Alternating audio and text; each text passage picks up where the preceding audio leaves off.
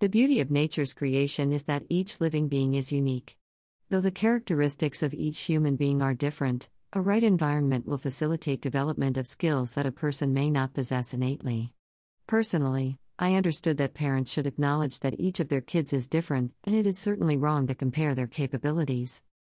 During the formative years of my elder son, who is 11 years old now, I used to share a brief story/scenario with him every day during bedtime and ask him simple mental math questions on that scenario. For example, once I shared a brief info about penguins and that their front body is white and the back body is black in color. Questions would be like, penguins were resting in a pattern that one is facing its front body, white, up, and the next with its back body, black, up. With this sleeping pattern, which part of the body will face up for the sixth penguin? My son got really interested in such questions and mostly responded with the right answers. I would ask him if he wanted to try some tricky questions and pose him with different levels of challenging questions. He enjoyed these challenging questions, and even though he could not get right answers for many of those tricky ones, I would pose him with more such questions. I was happy to see him naturally interested in facing tricky questions and could see similar interest for tricky problems in his academic mathematics. I experimented with a similar bedtime mental math scenario with my daughter, who is 7 years old now. She did show interest to my questions. However, when I tried to pose slightly tricky questions, she would shy away, saying she is sleepy or something else. I noticed that whenever I slightly increased the difficulty, she was reluctant to even understand the question. I could also see similar reluctancy from her while doing academic math problems which involve higher difficulty, like carry-forward additions. Also, she was reluctant to try out pull-up, chin-up, and crossbar games in the park that are a bit challenging at first look. Though I was a bit disappointed initially to see such a response from her, I took a step back and spent some time to understand why she is reluctant to take up tricky questions. I thought perhaps she just does not want to say the answer which is incorrect and always want to get her answers correct. She might think that she does not know or cannot understand. She might be interested in other creative thinking rather than taking tricky questions. Perhaps she's afraid of me scolding her for some silly mistakes while getting her answers incorrect.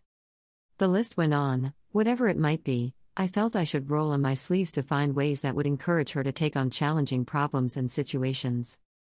So I sat and identified the aspects I need to build on her, and how to build those aspects like below. Middle. It's okay to say incorrect answers. Middle.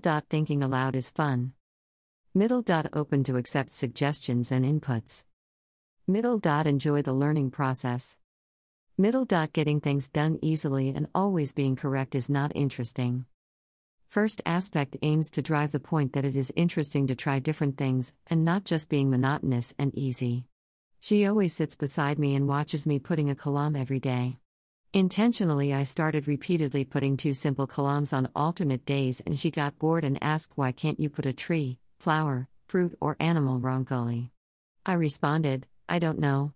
Perhaps I can learn and put." Next day I put a duck column, and it appeared so funny that she said it looked like a robot duck and it does not look like a real one. I asked her how it could be improved, and she started telling me duck's body has to be curvy, head has to be rough, beak a little sharper, fluffy wings, etc. I noted down, and next day all of her suggestions were set right on the colorful duck Rangoli, and she was very happy to see the real colorful ducks. I thanked her and said, "I made the Rangoli with suggestions you gave me, and so it came well. Also, you made me learn new Rangoli, and that's interesting for me." My intention is to drive home the point that trying new tricky things is interesting, and one needs to accept others' suggestions and take efforts. Deliberately, I did not ever mention that she should also try tricky things in math, because kids, also adults, do not like advice. Instead, we should let them learn by themselves through inference from other people's experiences. The surprising thing is that without my prompt, she got interested in Rangoli and learned to put the same colorful duck Rangoli on her own. On the subsequent days during our bedtime math, I just stopped after sharing the story and asked her to pose me with questions. Oh, it was so nice to see her jumping in and wearing the hat of asking questions. I responded to the first question correctly but intentionally told the second one incorrectly and watched her. With her skeptical eyes, she said, Ma, can you think again and tell?" I told my approach with the mistake and how I got the incorrect answer. She then replied, "Ma, I was asking for $10 and you counted only for $5, so you got the answer wrong." As though I realized the mistake, I said, "Oh, yeah, that's my bad," and then told the right answer. I reiterated that thinking aloud helped me correct my mistake and asked her for more such tricky questions from her. Later on, I could see she became more open-minded and ready to take on tricky questions during our bedtime. Besides, whenever we went shopping, she got herself involved in calculating how much we spent, what change to be received, etc. Another instance when we all learned that learning process is indeed enjoyable and fun was during learning to ride a bicycle. While my son started riding a bicycle without support wheels at an early age of 4, my daughter was reluctant to remove support wheels even at the age of 6. Though she would look up to her brother going around in a bicycle fast and would want to do the same, she was hesitant to remove the support wheels. I enticed her, saying once she also learns to ride her bicycle without support wheels, 3 of us can go for a long ride along the beach road, and that would be very lovely. She got convinced and her learning started.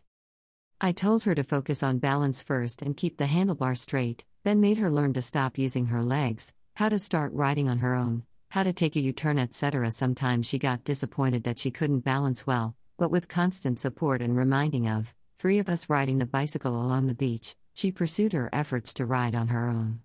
It took around 2 weeks, and with consistent everyday practice, the wow moment came when she could ride the bicycle on her own like her brother. From then on, her favorite pastime is to go cycling. Whenever any challenging activity or learning comes her way at home or in schools, I used to reiterate her learning of riding the bicycle and how she managed to learn each step without giving up that ultimately led her to ride on her own. She understood that learning is a process, and if pursued without giving up, she could master anything and enjoy the process. At parks also, I supported her by saying that it would be thrilling and enjoyable to try those bar climbers and pull-up bars, and I am near her to help in any emergency. Though she tried them with reluctancy initially, once she enjoyed the play and got the hang of it, she wanted more of it than the easy ones. I was happy to see her getting on physically challenging rides and with mental math as well. I understood that such traits for getting on challenging rides can be inculcated in younger kids by conscious effort, which certainly help them in facing the real world as they become adults. From my experiences, I see many adults struggle to take on challenging rides in their career and personal lives, which made me think how important it is as a parent to inculcate and support children to learn and enjoy how to go about challenging rides. Author Vidya Govindan has completed electronics and communication engineering and worked in various roles in developing software products related to networking and communication industry. She has completed her master's in business and technology from Finland, where she got introduced to inquiry and play-based learning methodologies for kids' education. Being a self-learner herself, she loves to explore various ways to make learning interesting for her son and daughter. Currently, she has chosen to spend time at home with kids and spend time developing resources for parents and kids to learn and enjoy math through everyday activities. If you wish to be part of a WhatsApp or Telegram group where we share these posts and only these posts on a weekly basis, register on https://tinyurl.com/aprimafactor. If you wish to contribute with such experiences as a parent or a teacher, please do write to us at articlesroom@gmail.com.